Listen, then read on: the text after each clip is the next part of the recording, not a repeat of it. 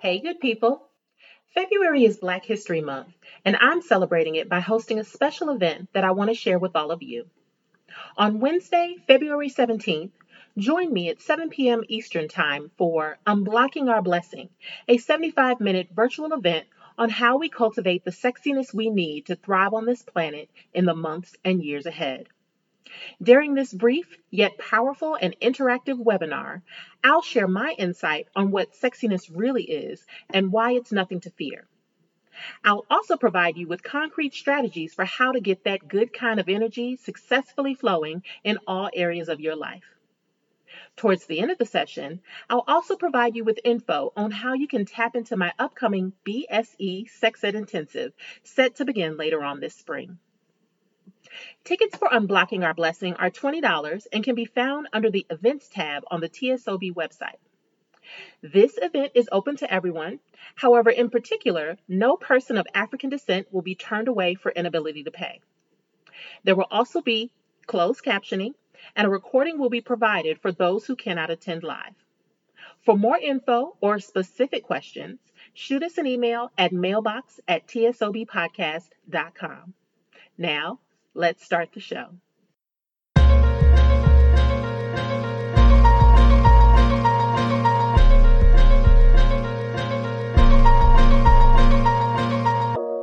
Welcome to TSOB with Dr. G, a podcast featuring intellectual table talk about race and sexuality. I'm your host, Dr. Tracy Q. Gilbert, a sexuality educator, writer, and researcher. Join me as I talk with the most brilliant minds in human sexuality, applying a professional Black lens to discussions about sexiness, health, and healing in the new millennium. It's TSOB, the sex ed of Black folk. Let's get to the get down, shall we? Hello, hello, hello. Welcome to another episode of TSOB with Dr. G. I'm Dr. Tracy Q. Gilbert, and I am over the moon excited to be with you for another episode. I have the pleasure of having one of my again, I say this with all the episodes, but it's true. Like one of my most favorite people on the planet to have this conversation with me today. I am super excited because she brings in a variety of different avenues in this conversation, specifically sex ed through the lens of public health, and also being a person at an HBCU, an alum of an HBCU, a historically Black college. So I'm very excited to introduce you all and reintroduce you all to, for those who know her already, to the Southern sexologist, aka Tanya M. Bass. Tanya M. Bass is a national award-winning sexuality educator and a subject matter expert in the areas of health equity and sexual health. She is an alumna of North Carolina Central University's Department of Public Health Education, where she has served as an adjunct instructor for the past 10 years. Currently, Tanya is the lead instructor for human sexuality. Tanya is a highly requested trainer, facilitator, and mentor. Much of her work has been in collaboration with community-based organizations, churches, academic institutions, and state and national conferences. She is a past co-chair for the 2014 National Sex Ed Conference and the 2020 American Association of Sexuality Educators, Counselors, and Therapists Conference. She also has her own conference, the NC Sex Ed Con, which hopefully she'll talk a little bit about while we're talking today. Tanya is also a current member of the editorial board for the American Journal of Sexuality Education. But let me stop talking and go ahead and welcome Tanya Bass to the floor. Hi, Tanya. Hey, girl. Hi, Dr. Tracy, Dr. G. How are you? I am great. I'm hanging in there as best we can during these times. Listen, and the reality is that it is going to be what it is. And, you know, Black femmes aren't immune to hard times. And so we rolling, we striving. And you are giving us glory. I'm loving this crown you're giving us, this head wrap you're giving us. The folks, I have to admit, I haven't yet gotten the video together on YouTube, but I will just say on YouTube, if the video is up, you see this. If not, you just hear my voice. But for the folks listening, you don't get to witness this glory, but you can go to YouTube and subscribe and you can view the glory. Anywho, Thank you so much, Tanya, for joining me. I'm not going to waste too much more time. I just really want to jump right in because I know you have a lot of amazing things to say that the people love to hear. Tell me, let's go ahead and start off with the question I ask all of my interviewees. Where you from? Where your people from? And what's got you thinking about sex ed or sex these days? Yeah, so I have to first acknowledge my people are from eastern North Carolina, Beaufort County, the city of Pantego. That's where my family origin starts. But I am from Brooklyn, New York. So my mother, I don't use the word migrated, but I guess transitioned to Brooklyn, New York at age, I think, 13 or 14, and then has lived there and still lives in the exact same apartment that I grew up in and was born in all these years ago. But I actually did the reverse of what she did when I was 13, and I moved to North Carolina with my grandmother. And I want to be clear because there's always a narrative, and I don't want nobody to put a story on mine, that my mother let me make that choice based on my decision to, I liked the South. Like, I didn't know it was North Carolina. My mother could certainly take care of me and was able to. She didn't even think I was going to stay, but it wasn't because she couldn't care for me. She just was a person who I think now more than ever allowed me to make my own decision. So I'm from Bed-Stuy, but by way of Pantego, North Carolina. Boogie, wait. As a Midwesterner, I'm not going to pretend like I know any of the lingo in New York. I was about to say boogie down, but then I was like, wait, that's Bronx. Never mind. Oh, that's Bronx. Never mind. I'm a Brooklyn queen. So you came down to North Carolina and you've been there ever since? Ever since. Like, we used to come every summer, and I just love running around playing with my cousins. And so when my grandmother said, I'm retiring, I've raised my kids, I'm not taking anybody with me, I was like, I'm going. Sassy, I'm going. And she was like, no, you're not. So it was the summer when she moved, and I was like, I'm staying. And I stayed. And then when I hit puberty, I was kind of like, well, I need to get out of here, but it was too late. But I'm here now. Yeah, there was like, it's a good idea that you're there, actually. Yeah. So, yeah, it worked out. Beautiful, beautiful. I love that. And I think migration is probably the term, right? Thinking of the Great Migration and just the different patterns that Black folks have taken over our course of history. I think, too, what you said, the reverse is kind of the bigger trend now of like Black folks who grew up in the North who've moved back down to the South and are trying to make their way in different areas. And I know North Carolina is a big hub of folks doing that. We're not going to get into that, but I'm just thinking about that in the moment. So great.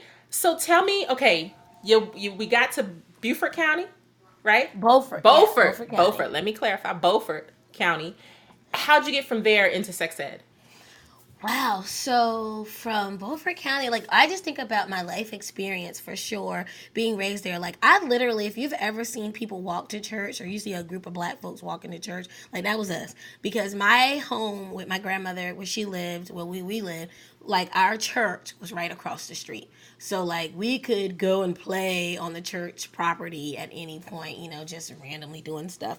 So I think about my upbringing and some of the lessons I did get and some of the ones I didn't get. And it's a rural town. And so when I went to North Carolina Central University, I had my heart set on being a nurse. And the way the curriculum was structured and the way I was advised and took my classes, it would have been that I had one class to keep me from applying for the upper division of nursing. And that would have required me to either find additional classes randomly to pay for or move off campus because, you can't take one credit and live on the yard. Mm-hmm. And I was just like, well, this is a crisis. I got to graduate. Right. And so I got advised to change my major to public health. And once I started there, it was like in the early 90s. And so HIV was being more and more discussed. And by the time I made that decision, I knew that I wanted to do some kind of, like, I wanted to be the STD police because that's what we called it. Mm-hmm. I wanted to go out, and now I know the proper name is disease intervention specialist, which is so common now because people are talking about contact tracing. But yeah, I knew I wanted to do that. And so I kind of found my way by changing my major to public health. Wow. Mm-hmm. That's so funny because I guess maybe you could speak to this too. It feels so resonant to me. Like I'm very adamant, and we'll get into in a minute why I'm very adamant about not coming through to sex ed from public health, but it's all what's resonating for me about your story is the whole idea of you just kind of stumbled into it, right? It wasn't something that you just decided when you were like 13, 14, 15, I'm going to be a sex educator. Like, I didn't even know that was a thing that people, like a formal profession that people did until maybe I was 20. Like, I think I was in my early 20s and I was working with a youth group, and we had we invited Planned Parenthood to come in and present. And it was like, this is a thing? Like, and I'm looking at this person. This is no shade to Planned Parenthood, but I was like, and you doing it like this? I could have been did this. Right? So it's just interesting to me. And I wonder, sometimes I'm curious about how that is affected by race and how many Black folks are like, yeah, I never would have thought I would be in sex ed, but here I am and I'm loving the work. Yeah, well, I think for me, because that was my experience, and I realized that what I just shared, like, even the process of NCCU, bless them, right? That's my university. That's my alma mater. That's where I work right now. But the nursing department has produced a lot of public health majors for various reasons. We'll leave it at that. And the benefit, although I know we have work to do in our department, and that's where I come in now, but that definitely was the transition where people changed their major from nursing for whatever reason, and then when they got to public health, whether it was myself, whether it was my colleague who's retired, Dr. David Jolly, Dr. Laverne Reed, a couple of other folks who either connected them with folks who were working in the profession or whatever, that's how their interest in working in sexuality happened. So it wasn't the worst thing in a sense, but we know that prevention kind of gives you kind of like all the ugly, dark parts, I feel like, of sexuality, and doesn't highlight the positive aspects. And I know that's my experience. And so now I try not to make it the experience of others.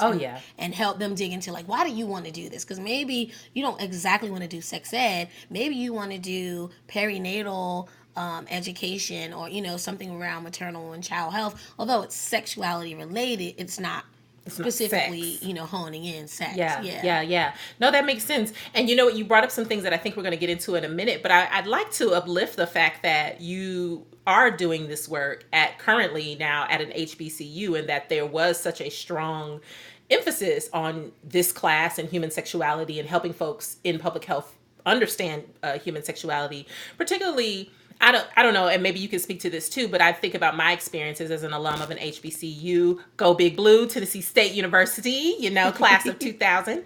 And this whole, the culture of HBCUs are such that my experience has been that sexuality is just not something that people just feel free to talk about, to teach on, to have different conversations. I mean, I did have a health class, and I think that was the first time I learned about, that was the first time I even learned about orgasms, but it was heavily, here's an STI, here is how it will kill you, and this is what you need to protect yourself from. So to hear that there's a whole class in the HBCU that really goes more in depth into the normative lived experience of sexuality, I'm super excited about.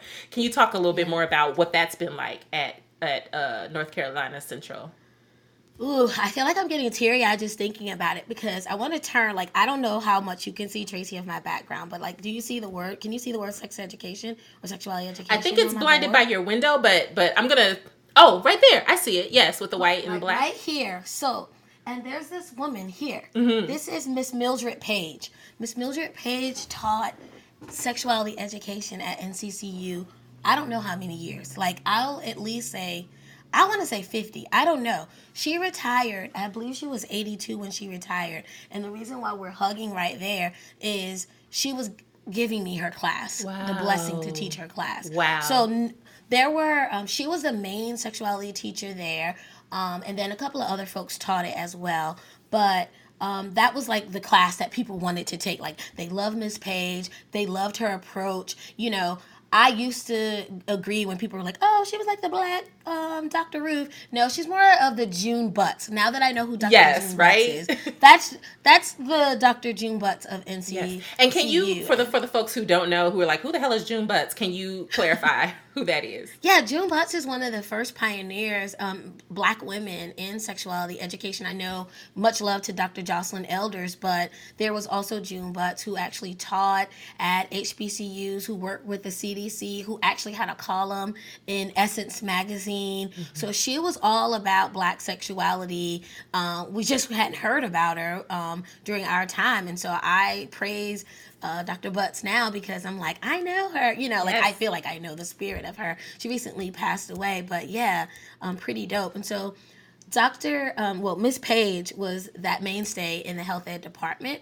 And then as we started growing, like I was talking about HIV AIDS, one of my colleagues started working with creating a peer education program and reached out, and so we jointly worked on that. Like, he started it, and we helped build the program where we were training our students on learning about sexuality. Although it was focused on prevention, we still had those deep conversations, and even conversations, because being a peer educator doesn't mean that you're not having sex, doesn't mean you always wear a condom. Listen, you're just trying to transfer the information and letting them know that there's a level of responsibility that you have, but we also know that you're human. Mm-hmm. And so bridging all of that together. So I would say, even with its challenges, NCCU has been at the forefront of a lot of sexuality education in North Carolina, but it doesn't mean we're also the best at what we're doing either. Yeah. We still have the challenges of an HBCU. We are one of 5 HBCUs. I think a 6th one just joined at the other school in North Carolina, North Carolina A&T. But to have an LGBT center. Yes. And so, I think we're doing the work as best we can, but I know that we're fighting against a lot of respectability politics, a lot of old history, a lot of different worldviews, colliding, and we're trying to expand them so that our students feel safe, loved, and supported. Yeah, that's awesome. That's so important, because I think about not only the level of ignorance, but the level of just downright harm that was caused, yes. that I think gets caused through silence, through acting as if things aren't the way they are, or being downright antagonizing, particularly to LGBTQ students. Like, I remember absolutely just the outright, and of course, a lot of this, and this is not to shame at all, but a lot of this is connected to religion and being in the Bible Belt, and kind of this idea, like I was telling you, I was like, sex ed for us was soul ties. Like, it was this health class about STIs, and it was soul ties. And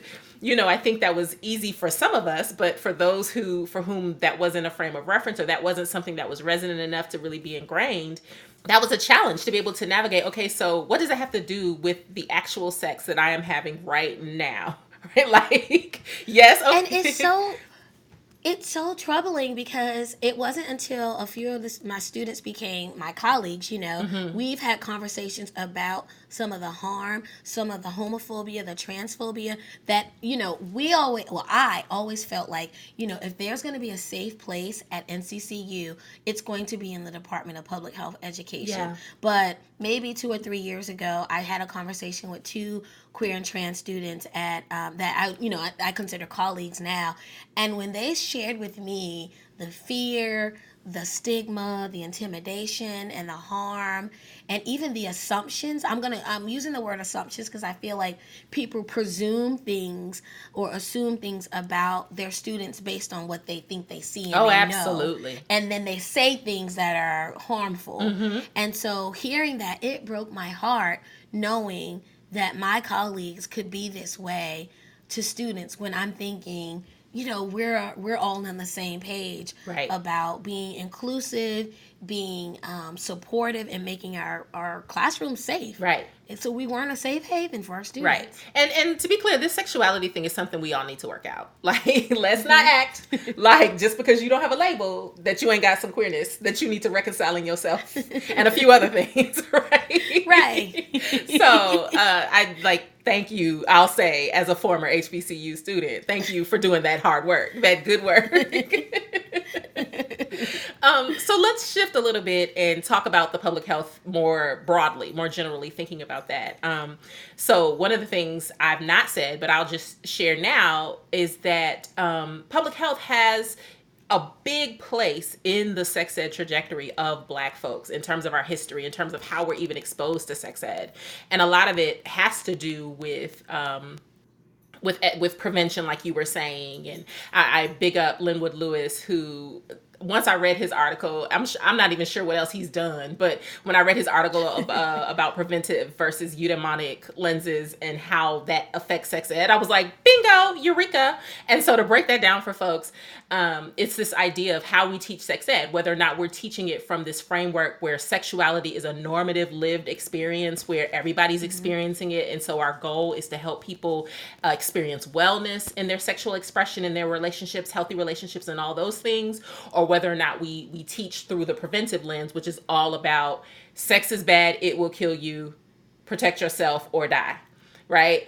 And far too often, Black folks have received that negative lens, that preventive lens, and unfortunately public health has had a big role to do with that, such that now there's this awesome phrase that I hope you get into, where that you'll discuss, that where we're acknowledging that racism is a public health issue, right? And so can you share a little bit about, I mean, you could talk historically if you want to, you can talk present day, just a little bit about how race has informed the public health discussion about sex ed, and what's the work that educators like yourself what's the work that you're doing to push back against that narrative?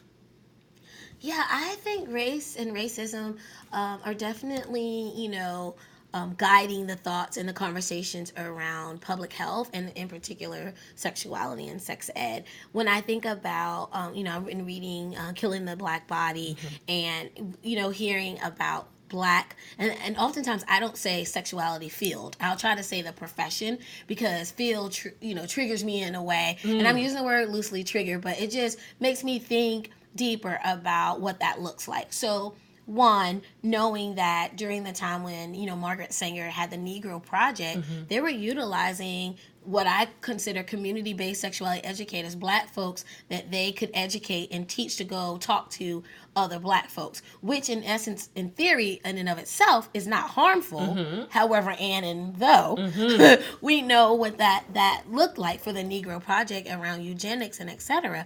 And even using the Black church, like people think it's so novel, like, oh, we should use the Black church as such a pillar in a way, like they were doing it then. W.E.B. Du Bois was one of the ones who signed on to this project coming to the South.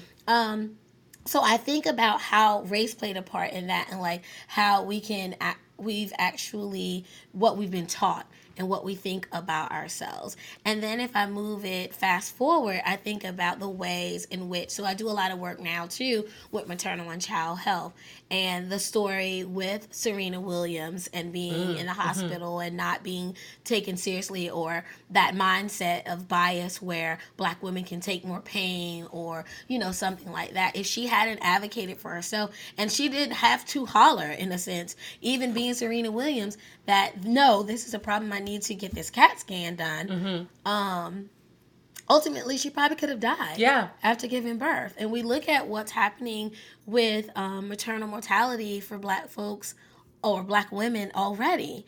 And it's just amazing to me. So I think that we not only get those hypersexive sexual messages of like, you're having so much sex, and if you do this, whatever, from that prevention. I don't think we talk about pleasure enough. I know I was trained, and I'm going to own it, because I've been delivered from the whole, Amen. Just put a condom on and use lube, it feels the same. Amen. Like, I was literally lying to people and didn't own that I was lying, didn't realize, and sometimes that I was lying. Yes. And I was like, I am lying, because I know for myself, put in on a condom, and you can put on as much lube as you want, it's still not going to feel. It's not going to feel the same. Like, it doesn't. Not using a condom. So, but what I realized what we needed to do was, like, we never talked about the types of condoms. And even when I started out, we only had primarily the two, which was lambskin and, latex. But now we have polyisoprene, polyurethane. And so the conversations need to go deeper than put some lube on. Oh, absolutely. And it's almost dismissive. Like, you don't need to enjoy it. Just put some lube on, make sure you use it. And that was I was very robotic in even my prevention, because I literally regurgitated the messages that I was hearing from the CDC or from public health leaders and telling my folks that and not really getting to know, like, there's a reason why you're not using condoms. There's a reason why you can't have a conversation with your partner about having syphilis. So I think the way our blackness shows up in that is that it's just, well, if you're going to have sex, you better have it this way. And I don't really care if you like it. Just don't be spreading disease. Yeah. That's what it felt like. Yeah. And I think that's so important because what you said, and I think this is a contemporary conversation when we talk about racial justice and sex ed spaces. So many people think it's just about putting black and brown faces at the table. And it's like, if the black and brown faces are continually perpetuating white supremacist ideals or anti-black ideals about how sex goes, then it doesn't matter what the color of their skin is. It's not just about the access to resources and access to job opportunities. It's like, okay, yeah, this person is the head of the public health department, but if they have a attitude that's like, oh, these niggas gonna be out here doing whatever, and it's my job to stop that, like, they're not helpful. It's not helpful. And so I'm glad you raised that point because another one, at some point I'm going to get him on this show, another one of your public health colleagues, Javante Williams. We often get into these back and forths because I'm like, forget public health. That's why the problem is we got now because y'all out here perpetuating. And he has to be like, Tracy, it's not all of us. We get it.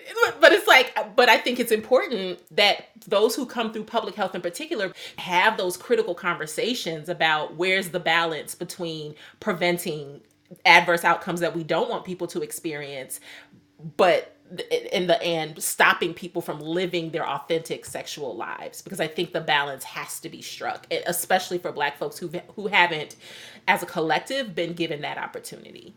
No, I think you're absolutely right because when I think about spaces that I've gone in on, so, going to the American Public Health Association conference or the American College Health, like the ideas around sex are like so different than when you go to an actual sexuality conference and looking around, you're like, well, where y'all been? That's how I felt when I first went to one. And I was like, okay, but then I was like, so why aren't my colleagues from health here? Why aren't we married together? And then when I started inviting people or telling them about it, they were like, wait, what? So it's almost like you are siloed intentionally and no one's crossing over. And right now, maybe 2 years ago, there was just an article coming out about prevention being more sex positive. Well, hallelujah, finally, right. We've been trying to tell y'all this for years. And then when I think about administratively, because I wanted to come back to the field workers term, administratively, how race shows up there, or racialization, is that although I think it's important that people working in the community look like the community, I think it's very interesting. Certain organizations, and even in my state experience, the people who were considered field workers were the disease intervention specialists who were going out in the community. They literally called us the field office. And while that had been going on for years, no one thought about the connotation until I started talking about it. And I still don't know. I want to say they changed it. I probably need to Google that and go on our page and look to see. But they might have changed it, but it was called field services, literally field services. And while I think they meant the field, of course, I still feel like there was an undertone because most of those people were Black and brown. Yeah, and most of us, when you look across organizations, right, and we're not going to belabor the point too much because I really want to get into, but I think for our colleagues who might be listening, it is a critical conversation to think about that by and large, when you look at the structure of organizations that do sex ed, you'll find that the folks at the top who organize the work, who coordinate the work, who determine what the priorities are, they tend to be white. And the folks who are carrying out those orders, and a lot of it is not, it's not forced, because a lot of us get into this work because we have the passion of doing direct service, because we have the desire to be with people. But it still kind of shakes out that we are carrying out white folks' orders with the Black folks. And so we're the ones on the ground. And so when you said it, I was like, I didn't even think about that. I may not ever use the term field again because I didn't even think about it until you just broke it down. Oh shoot. But I try not to because it's so much in our vernacular. But I'll try to profession. Yeah. It just for me. Yeah, no, I get it. And listen, it ain't nothing for me to change a term. Look. But anywho, let's get into Southern sexologists, because we know, well, I know this is your brand, this is your energy to the world. I love the term. Tell the folks what you feel like your sex ed superpower is. I would think, in some ways, connection is my sex ed superpower. And the reason I say that is, so, like, you hear my story of being from Brooklyn and then living the remaining part of my life, since then, in North Carolina. And it even took me a while to, like, some people who knew me from Brooklyn or know that I'm from there were like, well, you're not Southern. Why do you want to be the Southern sexologist? Or Southern, you want to be Southern? Like, you know what that means? And I was like, you know what? I definitely embrace some of the positive aspects of being a Southern person, but I'm holding on, knuck if you buck. I'm still Brooklyn, right? But at the same time, I think it's connection, because I've had, even at a young age, that lived experience of understanding diversity and understanding, like, people are just people, they're individuals, and there's certain things around our culture. It was a culture shock moving here and trying to connect with, even in junior high school. Let me tell you, if you don't know how to connect and make your own space, you could be devoured by all the things. And I couldn't imagine doing that, even now with social media and all of that stuff. But yeah, I think the ability to go into a space and connect with individuals, and understanding that I'm not going to connect with everybody, and that's cool too. But that's my goal, is like, if nothing else, if you don't learn something new from me, at least we've connected on a level. So I think that's why I landed with connection. And I think that's a good one for you, because I think about what popped in my head was, like, everybody knows Tanya Bass, like, everybody, right? And that I think that's true. I love what you bring up, though, about kind of the North-South kind of thing that happens, because one of the things that I feel like as Black folks that is true, at least up into through maybe the Xennial, older millennial generation, is the connection between the North and the South. Every single one of us. And that's why I asked the question of, like, where are you from? Where are your people from? Because each and every one of us has that story of, like, well, I'm from here, but my people are from. And I think it's important to keep that connection and acknowledge that we have roots, especially when we talk about from a diasporan conversation around, folks, Black Americans don't have culture. They don't have, excuse you, we have a whole root. We have whole histories. And I think even a lot of Black Americans, because for a variety of other reasons that fall outside this episode's topic, we want to kind of deny that, or we want to kind of poo-poo that, or we kind of want to disregard that. But it's like, no, those roots matter. Our country cousins matter. And especially when we look at our culture and the fact that the South is so influential on a general level, it's like, how dare you act like you ain't got no connection? Like, how you act like you ain't got no roots? Like, absolutely. So I think that's an awesome term to think about. Absolutely. So when you think about sex ed, the ways that you have seen it show up in Black and Brown, well, Black communities, but Black and Brown, we can throw Black and Brown in there as well. What do you think is there if there's any one thing that you feel like when you're with a Black audience and you're talking about sex ed, what's one thing that you feel like, you know what, we may need to tighten this up a little bit in terms of how we're understanding these topics, in terms of how we're embracing these topics? What might be one thing that you feel like, you know what, Black folks, we need to do better around this as it relates to sexuality? I feel like Black folks, we need to do better around, like, I'm just going to say yucking people's yums. Like, not being, I don't even want to say accepting, but just letting people do their thing. Like, maybe it's judgmental, like not being judgmental. Like, we will be like, ooh, somebody's a freak, a hoe, they nasty, all of that. And it's kind of like, can we just let people live? If you don't like to do it, you don't have to do it. Like, nobody asked you to do it. Lick toes or booty holes or anything. But if somebody else wants to, rock on. Like, just mind your business. And I think we have so much about, like, I don't know if we want to control our peers, or we just want to judge them, or maybe we just need to deal with some stuff in ourselves. Like, I would try it, but I don't know. But it just feels like we have to do better in like teaching people that there's more to life than missionary style, and that there's so many things you could try, but you don't have to if you don't want to. Yeah. And if you try it and don't like it, that's okay too. Yeah. Yeah. I'm so glad you brought that up, because the thing that I was like, every time I ask a question, I'm like, I always have my own ideas in my own head, but I appreciate you saying that, because I think about what you said earlier about respectability politics.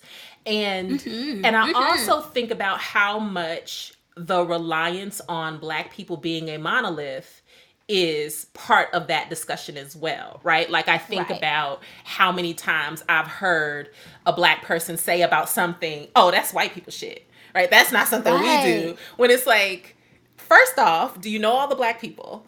Second off, how do you know that it's not something that has been a part, because our culture has been so colonized over for so long, and, completely, that's a whole other deep discussion. How do you know these aren't things that were a part of us that have been stolen, or that have been co-opted, or that have been damaged in our process of coming to this planet, or coming to this through this country, not planet, country. And then finally, how much of that even matters to who you are as an individual person? Like, is someone coming to look into your bedroom? Is somebody like, do you have to give a report of what you did in your bedroom? Like, why is there this need to self-police or other police based on things that you technically, unless you weren't involved, weren't gonna actually be part of or be privy to? Right. So I think about that a lot, particularly within the context of race and this idea of what the ideal Black sexual person is doing. I don't know. We have so much work to do to figure out, like, where did this come from? Why is it happening? And how do we stop it? But I love that you brought it back to those respectability politics, because this goes like, a so-and-such would never do that, or, whatever. So, and it's like, what if they did? Like, what if they did? I mean, I just think about a lot of different things. And I think about how, going back to what you said about pleasure, how much pleasure has been taken from us. And not to say that we don't have it, because I also believe, like I said, I've said at the beginning of this show when I first started it, that Black folks lead the way in terms of articulating what pleasure can look like. Like, I think our culture sets the standard for the possibilities. Right. So it's amazing to me how there's this both and that exists between, like, sex positivity. We know how to articulate it, and yet so many of us are like, oh, sucking a dick, I don't know. That's only freaks do that. Like, really? That's not even the tip of all the things. Like, the tip, no pun intended, but pun intended, of all the things that are part of your sexual possibilities, if you were just open to it. And so I'll ask you this. Do you ever, with your classes, do some exploration around the affect, around the emotions, and around the hesitations that people have? And do you have any, like, insight into how people process their emotions around sex? And what are some of the things you found in terms of what people say about their hesitation to really go deeper? A lot of it is rooted in kind of what you're saying, when we were talking about respectability politics, but more so how it shows up generationally. So, like, the generational conversations. So last semester, it was hard. I'm just going to be honest, because I flipped from being super concerned about my students' safety, and they were like, because, we transitioned due to COVID in the middle of the semester, so I already had that rapport, and they were, like, still eager to learn, to now I'm getting a new group of students who, like, are eager to learn, but are pandemic fatigued and kind of like, why can't we, be face to face? And I'm thinking, well, your classmate is immune compromised, and I'm a little bit scared myself. So I'm just keeping it real. But we had a conversation, because it was like, okay, let's try to, talk about chapter content and what's going on in the world. And we had a conversation about WAP. And so when we were talking about, like how do you perceive the song? Have you talked to any of your elders, like your aunties or uncles, and in particular, there were this day on the attendance, there were all the black femmes. So we kind of talked about it from like generational, like your auntie, your mama, your grandma. And so some people like, oh my God, my mom heard that and was just like, what is that you're listening to? And then they had a conversation about it. So it's like people taking advantage of those teachable moments, but the feeling of fear that the mom had that her daughter was having sex and could be, exposing herself to potential harm, whether it was disease or emotional harm or, some kind of physical harm. But also, it was the emotion for this one mom that was, wait, you are not my little baby anymore. Like, it was that song was that moment for that mom to express that you're not my little girl anymore. Like, you're a woman just like me, and that's kind of scary too. And I was like, I can't believe y'all are having these conversations. Yeah. And then another student sharing that, her mom was like, yeah, girl, like, listening to it. Yeah. And she's kind of like, wait, mom, no. Like, Yeah. But I love that. Yeah, it was a range of feelings and thoughts. And so, when we were talking about how they felt about it, some people felt like it made them feel empowered. Emotionally, they were happy about it. Some people felt like not sad per se, but they thought about other people. And like, if you think about a WAP, does everybody have WAP? Does everybody even call it WAP? Like, they were thinking about maybe the inclusiveness of it, or was it, causing potential harm for other people? And it was just a really good conversation. So, yeah, we do try to talk about feelings around certain aspects of their sexuality, and that just happened to be the conversation that it kind of came up in last semester. I love this present generation and how they just really go to the wall in terms of like making things intersectional and being like, so listen, let's talk about these WAPs and what right. I love that. And I love you bringing in the generational conversation, because I think that is absolutely a matter of race and something to think about with respect to Black culture, because a lot of our hesitations may be that, yeah, we may have been grown up in like a totally sexually free, cultural experience. I think of growing up at the height of the 90s with like, and just the 90s, and thinking about hip hop and all of the amazing sex positivity that was in hip hop, and still having that idea of like, but my mama gonna know, and my grandma gonna, and, and I don't want to be judged, and having to navigate those two. And so I think acknowledging that, yeah, some of us are restricted because we're still trying to uphold values and ideals of people who are not us, right? And who, are trying to appease people who may not necessarily have been the people we need to be appeasing. Exactly. And so I think that's so important, and a big thing. I think even when we talk about how sex ed can be healing in the future, I'm always a proponent of generational learning, and like recognizing if you're teaching the young person, if you're teaching the young adult, if you can do that in community, even better. If you can have it where they're bringing the auntie, and they're bringing the, grandma, and they're bringing the foster parents, and they're bringing the stepdad, like bring it to the table. Let's all talk about it together. I think that's a amazing way to do sex ed, period. And I wish I could start earlier, because like my mom supports my work now probably more than I felt like she did in the past, or maybe I don't know, like some shift happened. And especially like when NC SexCon, once I started that, like my mama was at every conference, I think, except maybe one. Yeah. But like now she's wearing my t-shirts. I'm like, Ma, you're yes. Yes, I am. I realize all mamas need to know is, are you gonna be all right? Are you gonna make money? You gonna be okay? All right, I'm riding. Whatever it is you're doing, I'm riding with you. Let's go. I just need to know. Yeah. She's like, well, you sent so-and-so that package with those toys. Like, can you send her another one? Like, I'm like, now you got me mailing sex toys. Okay, fine, man. Yes.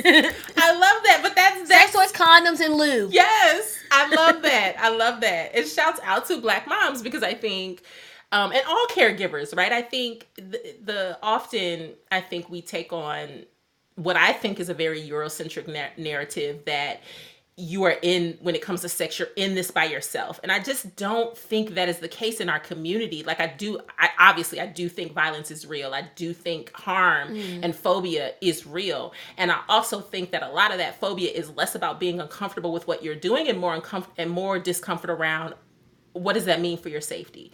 What does that mean for your security? Like I am uncomfortable because you're my baby or you're my family member and I care about you, and maybe I have a warped perception of what care means. And so my warped perception is that you're only going to be safe if you are, practicing heterosexuality in a cisgender Christian blah blah blah blah blah relationship.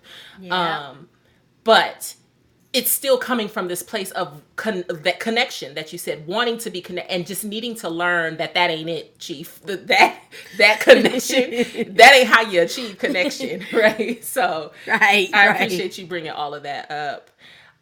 So you brought up COVID, which was an excellent segue into the questions I wanted to ask you about the vaccine.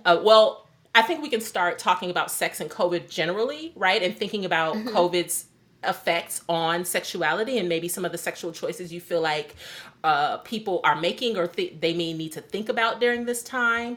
But then also thinking about the vaccine, and specifically the vaccine and Black folks, and your thoughts around maybe the folks who are like, I ain't taking that. and maybe even some of the pressure that folks want to put on Black folks to be like, well, why aren't you taking it? We want to make sure you take it first. Right. So any of that you want to jump into? Well, I think the first thing that came to my mind, and I did it, I was like, ooh, I am guilty, with COVID, is like, the stigma around it. Like, so when you think about, because of that whole prevention list around HIV and sexually transmitted infections, like, well, someone called and was like, oh, well, so and such tested positive for COVID. How'd they get it? Like, how did they get it? Was the first thing, not like, why is that any of my concern or business? And I know how it's transmitted, and there are a million things that could have happened to that individual, none of which are my business. Right. So it was that whole thing, because I think that's how we feel when someone says they have an STI, if someone says they have HIV, or become pregnant. Like, well, they know how they got pregnant, but they want to know what was you doing that impregnated. Why was you doing what you're supposed to be doing, right? Because the assumption is if you have these things, you were not doing what you were supposed to be doing, whatever that is. Yeah. But I think it also shines a light on, I knew this as a disease intervention specialist, and I knew that you had to be really good at that job in order to get information. But that folks are still, because of that stigma I just laid out, they're very protective about what they say. So in contact tracing with HIV, and in North Carolina we do syphilis, you're asking people who might they expose or who might have exposed them through sex, needle sharing, or any of the other behaviors. With COVID, you're doing the same thing, as more so where have you been and who have you been around, because it's more so about letting them know that they've been exposed just in case they have it. And I know personally some Black folks who are just like, nah, I'm good. And when the contact tracers reached out to them, they withheld some names, which is very much similar to what would happen in the other case. And I wondered why. What was it still rooted in that stigma of like, I did something wrong, or I'm going to be mad or endangered because I might have exposed you, but you didn't do it intentionally. It's still like there's not that intention behind it. So I think there's still a lot of stigma about disclosing your whereabouts and your whoabouts, because you're putting yourself out there, even though you have in some ways a protection to release these names and information. And then the other piece of it is that with the vaccine, I'm gonna be honest. I work for Health and Human Services right now. I work at a university. I have my own issues that I'm working through about the vaccine. I know that science works. I believe in science. I also know that people put a lot of Black folks in particular, like we would take a Tylenol any 5 minutes. Something was hurting, somebody would give you a Tylenol. You better take this ginger ale and sit down. Right, like anything. But when, you think about the long-term effects, you never know what's going to happen. It's almost like the pros outweigh the unknown cons at the moment in time. Like, you do wish you had more information about the vaccine, but you don't. Yeah. Just like we didn't have the information about Tylenol. I think it was Tylenol, I feel like, that was causing like some heightened risk of cancer or some even with liver back in the day. But people still were like, no, it's Tylenol. I trust Tylenol. I really don't know everything that's in Tylenol. I heard Chris Rock say that as the example, so I don't want people to think that he stole it from me. I stole it from him. But you know, there is this idea of like, I don't know what's in a lot of things that I put in my body, right? But I trust that it's safe, right? So I have shifted my thinking to be, I do believe in science, and I have some reason to trust it, but I also have reason not to. Yeah. So it's normal for me to have this fear, and I shouldn't have to convince you. If you don't want to take the vaccine, in this particular case, I feel like you shouldn't have to be made to take it. Yeah. You know, it's your choice. Yeah. I appreciate you saying that, because I think a lot of folks are probably, we haven't gotten to the height of that pressure, but I think we are going to as a society once it's clear that we do have a vaccine that's like, oh no, this works and it works for this amount of time. Like, there's going to be this pressure point for a lot of folks, but especially Black folks, of like, I don't know that I even want this. I don't even know that this is something that I want to actively choose, because I am feeling like I don't want to trust this. And this pressure of like, but you need to, and if you don't, there's something wrong with you, and you're being, it's going to be the focus on your stubbornness and not validating. I love that you said that your wavering is normal, that your vacillation is normal, and because I think having folks who be willing to normalize that and be able to say and validate, like, I get why you as a Black person would not want this. And if you don't want it, I'm not going to guilt you. I'm not going to pressure you. I'm not going to take away your resources that you are already, may already be compromised in your access to, because you have this healthy skepticism about this thing, given the history.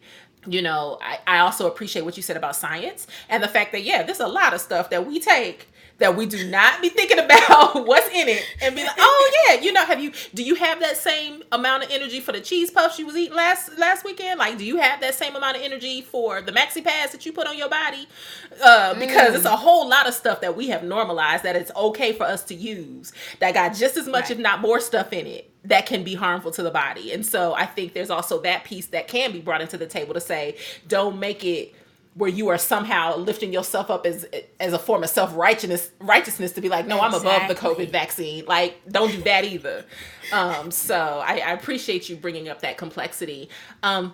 I do want to go back to what you were saying though about contact tracing and the ways that people withhold names, because in this moment, a light bulb went off for me about the intersection between, I was thinking about sexual behavior and COVID, contracting COVID, but thinking about the parallel process that I don't think I had thought about between, the reluctance to give up certain names for STI tracing and the reluctance to give up COVID names, right? Like, thinking about, if I'm still experiencing the stigma around partners and who I can have sex with and who would be deemed, non-respectable, I may still feel like, oh, I don't know that I can tell you that I was with these folks and this experience, because then questions about my sexuality or my sexual behavior are going to come to the fore, and it's going to be less about my health and more about the moral judgment of what I've been doing.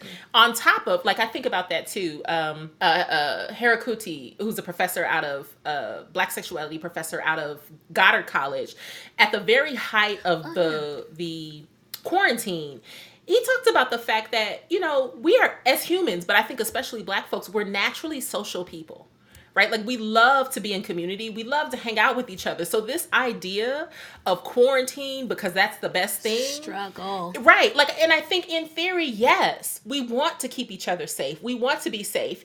And also, like, that can only go so long, particularly in a country where it's so clear that there's no plan. Like, we don't know how long we're going to keep y'all here by yourselves, but you need to be by yourselves. Right. That it follows, especially for Black folks, that, like, listen, we got about 5 months, but 4th of July coming up and my birthday coming up, and, and so I think at the same time, I get those who have been quote unquote following directions. I get their anger about this. I get their frustration about this. I also understand the people who are like, listen, I cannot let this inept, let this inept process run my life, because my lively, especially if you live alone, especially if you're someone who's like, I don't have built-in family that I can just plug into. I'm living here by myself. I have desires. I have skin hunger. I have things that I want to have fulfilled. I see how that pushes people to be like, you know what? F these rules until y'all figure out something else. I had a conversation with someone who, beyond just like the sexual and social desires, it is survival. We were talking about an individual who actually tested positive, wasn't like severely ill, but was ill, but had no one to help, no one to bring food. Yeah, that's a good point. And so this person was going out getting food, and getting stuff that they needed. And so on one end you're like, why would you do that? But it's like, you didn't have anybody. Like, they didn't have anybody that they could rely on. That's a great point. That's a great point, because I think too, I think it's easy in any case to make assumptions about why, like how easy we think it is for someone to do something that seems simple, right? Just stay in the house. Why can't you just stay in the house? But it's like, if I live alone and I am sick and I need to eat, what am I doing? Am I just going to sit here and starve? Or how does that work? Are you going to bring me food? Are you going to call me? Are you going to Zoom with me and keep me company and keep me from going delirious about the fear that I have about what's going on in my body, right? So I think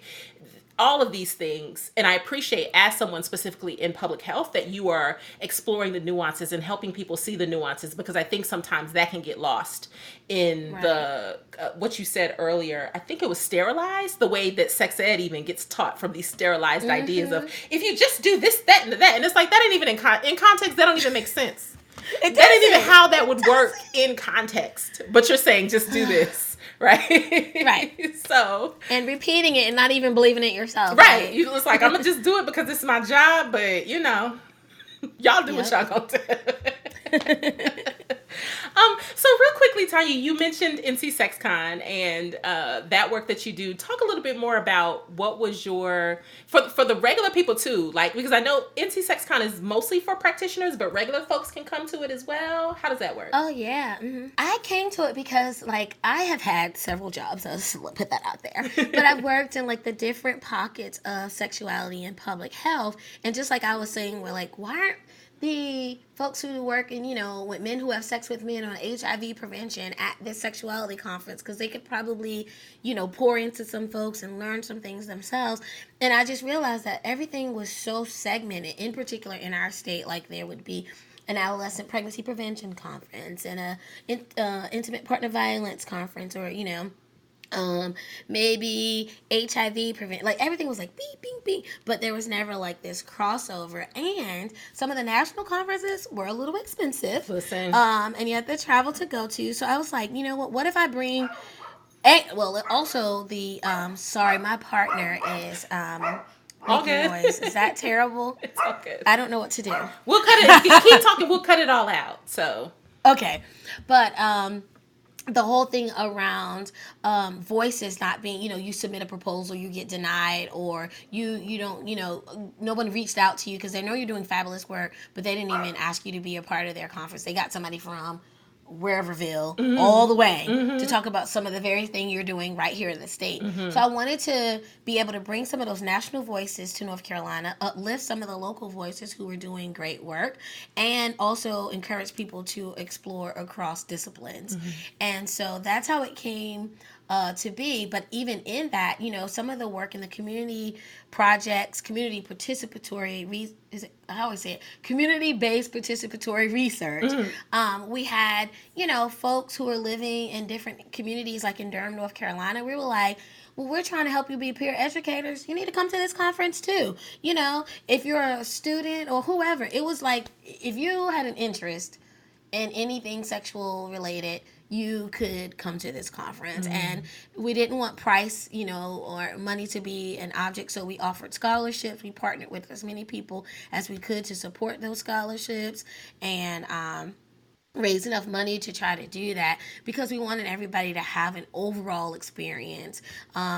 And I think it worked. Like, I feel like I don't know which conference is the best because I feel like they were all good in all different ways. You know, like from the connections that people made, from the keynote speakers and the conversations that people had. I think it wasn't last year, 2019 was when we were like, okay, let's broaden the scope a little bit more because, you know, it is North Carolina. We didn't know how people were going to take some of the kink conversations and talking about sex toys like fully open, but Goody did a workshop called the Toy Story. Yes. And it was jam packed. Like, okay, awesome. I see y'all. Yes. You know, shouts out to Goody Howard, who's been on the show at this point. So yes, love that. And I love that, again, what you said about connection. There's this idea of community can be here. The educators can be here, and the regular folks who just want to learn and be in space can be here. And I think that's so important because it pushes back against what I feel like has been the tradition in our profession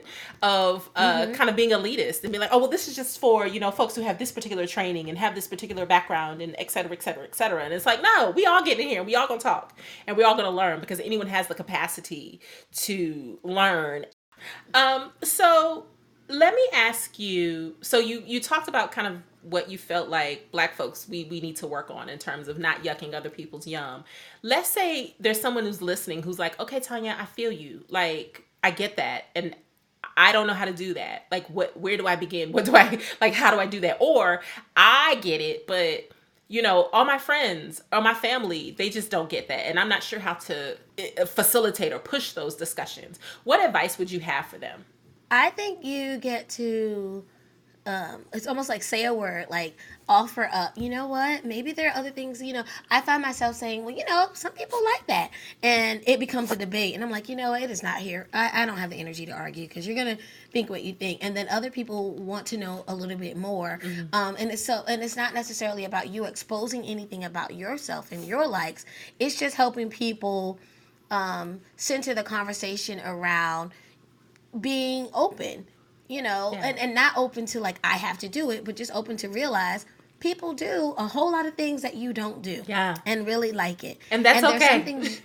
And it's okay. That's what I love about it is that I think you can open up the door by just saying, well, you know, some people do this and some people do that. I try, Dr. G, not to get into these Facebook battles. But, like, depending on my emotional state of the day, I might go in. And I just remember someone, I want to say it was about Niecy Nash and, you know, getting married. And someone was saying something very heteronormative in my mind. I think homophobic. But you've heard it like someone saying strictly, you know what, right? And I was like, well, you know, sexuality is fluid. And I'm pretty sure, never saying that this person about their identity, but I was like, sexuality is fluid, and the person that you were at 20 is not who I think you are at this day. Like, all the things about our sexuality changes. No, they don't. And I was just like, back and forth, and I was like I said, and then I realized, I was like, Tanya, why are you putting this energy? I knew I was misdirecting some anger that I had about something else, but also I was just like, I put a lot of energy into having this conversation with this individual, and clearly their mindset. Well, I think it's beautiful, though, that you at least said what needed to be said, right? The reality that sexuality is fluid, but also that Niecy Nash could have very well been queer her whole life. Like, she's likely been queer her whole life, and she just happens to be coming out in this particular relationship. Like, even if someone who's bi, someone who's queer, they don't necessarily have to be poly. They don't necessarily have to have a man and a woman at the same time for you to understand their bisexuality. They could have, in fact, have just been bisexual their whole lives, had public relationships with men, and now are showing, hey, now I'm in this public relationship with a woman. All of that can be true. And none of it is your business. Right. And that's why I was like, why are we arguing? What's wrong with you? Yeah. And I think too, I guess this was part of the question I could have asked you as well, is I think about folks who are like, well, what will the children say? And what will the children think? You know, we have to set an example for children. And I think it's really important for me that we continue to push these conversations, because the reality, one, I think this generation is starting to teach us more to be like, I don't care what you think. This is what we know to be true, like, about how all of this works. But also just accepting, like, the goal, I think of raising healthy sexual beings as children, and Melissa Carnegie and I had this conversation during the episode I had with her, that a lot of it is less about, I'm going to give you this information and I'm going to train you to think about this in this way, versus increasing their capacity to think and decide for themselves. And I think one of the things we talked about was, as Black adults, as Black elders, we sometimes get into this rigid thinking of, well, this is my child, so they need to think about things the way I think about it. They need to do what I say do. And the reality is that, one, did that work for us? Like, how many things have we been taught that we grew up and we're like, actually, I do differently, right? And I knew that was some bull when I first heard it. And then, I just didn't have the guts. I didn't want to go into it. Right. And then, two, of the things that we may have taken on, how is that serving us, right? So the idea, for example, that, I'm not going to get too deep in this, but even just something as simple as, you only have sex until you get married. You don't have sex until you get married. It's like, okay, but I haven't been proposed to and I'm 42. So how does that work? What am I supposed to do? How does that work? Exactly. Right.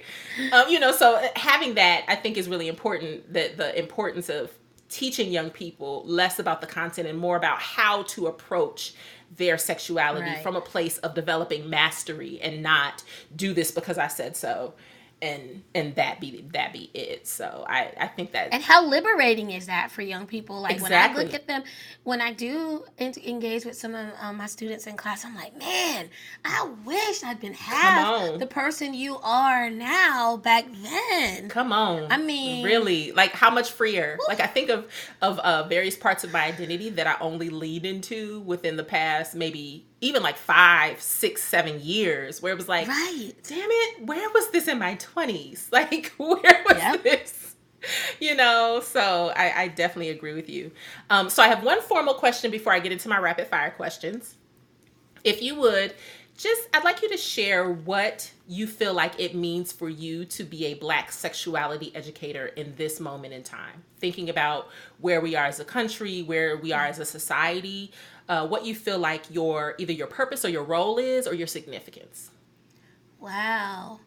I wasn't ready for that one. But I think, like, the word that comes to mind is, like, warrior activist. I feel like in this moment in time, like, it's my responsibility and opportunity to have deep conversations about sexuality, to keep teaching, but teaching from a context of historical perspective. A lot of people are like, well, I don't understand why this law's like that, or why are people like that? And it's kind of like, well, let's just go back. Right. Let's look at some of the laws, the policies. Let's look at some of the ways in which people's good intentions cause so much harm, and we're still undoing it today, and that it still shows up today. I feel like, it's that colliding of understanding equity from that public health perspective. When you said, like, public health, racism is a public health crisis. I feel like racism is a sexuality crisis as well. Like, it's all entangled together. And so my role seems now to be like a warrior activist. Like, I need to continue teaching, but I need to use an activist lens to make people understand why it's important to teach what and how I'm teaching it, and that I'm the teacher. Yes. That it's important for me to remain in the education space as a Black woman. Yes. I love that. I love that so much. So powerful. Thank you so much for your presence. All right. You ready for my rapid fire questions? Let me take a sip. Okay. Literally sipping tea. Okay. Yes. Okay, so these are just 5 sentence stems that I have that are just rapid fire, and you answer with the first thing that comes to your mind, okay? Okay. All right. Sexiness is? Bodies. Amen. I feel like that's a very Taurus thing for you to say. For those listening, Tanya's a Taurus, and we're friends. That's how I know that. So it's funny. I love it. The sexiest thing about Blackness and or Black people is? Their spirit. I love that. Yeah. My go-to for feeling sexy is? Currently, And I'll show you. I don't know why. Lip gloss. Yes. It be Like, popping, people right? have all these. This should be office supplies, but it's literally lip glosses on my desk. I love that. I love that. It's like, especially now with all these Zooms, it's like, listen, let me get myself together. Right. I'm not going to lie. I am a little crusty this morning as I sat down, but we were already running late. But as I sat down, I was like, damn it, where is my lip balm? It's important. Yeah. All right. Sexual freedom for Black folk is achieved when we are able to live our free whole selves. Yes. Amen. Amen. Finally, when I'm done being on this podcast, I will take a nap. Amen. Amen. I affirm. I affirm and validate I didn't want to that. tell it. I was looking dead at my bed, and I'm like, I'm totally taking a nap. Yes. I love that. I love that. Thank you so much, Tanya, for being on this show with me. I am so grateful that you agreed to come, and I feel like this conversation was amazing. There's so many jewels in this. I cannot imagine that folks leave this conversation without just a bunch of different things to think about and percolate with and move on. There will be, in the show notes, y'all can find that there will be references to everything that Tanya raised, all autobiographies and different links that you can explore to get into the thoughts that she brought up. Tanya, really quickly, can you share where folks can find you on social media? Absolutely, on Instagram. Hopefully they won't close our accounts. Look. But it is the Tanya Bass, TheTanyambass, and my website is just www.tanyambass.com. Love it, love it, love it. Thank you again for being here, Thanks Tanya. for having me. You've been listening to TSOB with Dr. G, produced by Dr. Tracy Q. Gilbert of Tembe and Aya. To keep up with all things TSOB, follow us on social media at TSOB the Podcast, which you can find on Twitter, Instagram, or Facebook. For past episodes of the show, visit tsobpodcast.com or subscribe to the show either on YouTube or anywhere else you listen to podcasts. Now, don't forget that you've got homework for this episode. To find the downloadable worksheet for this or any other episode of the show, head on over again to tsobpodcast.com, where you'll find it and any other important information from the show notes. And finally, do you have any questions or thoughts to share?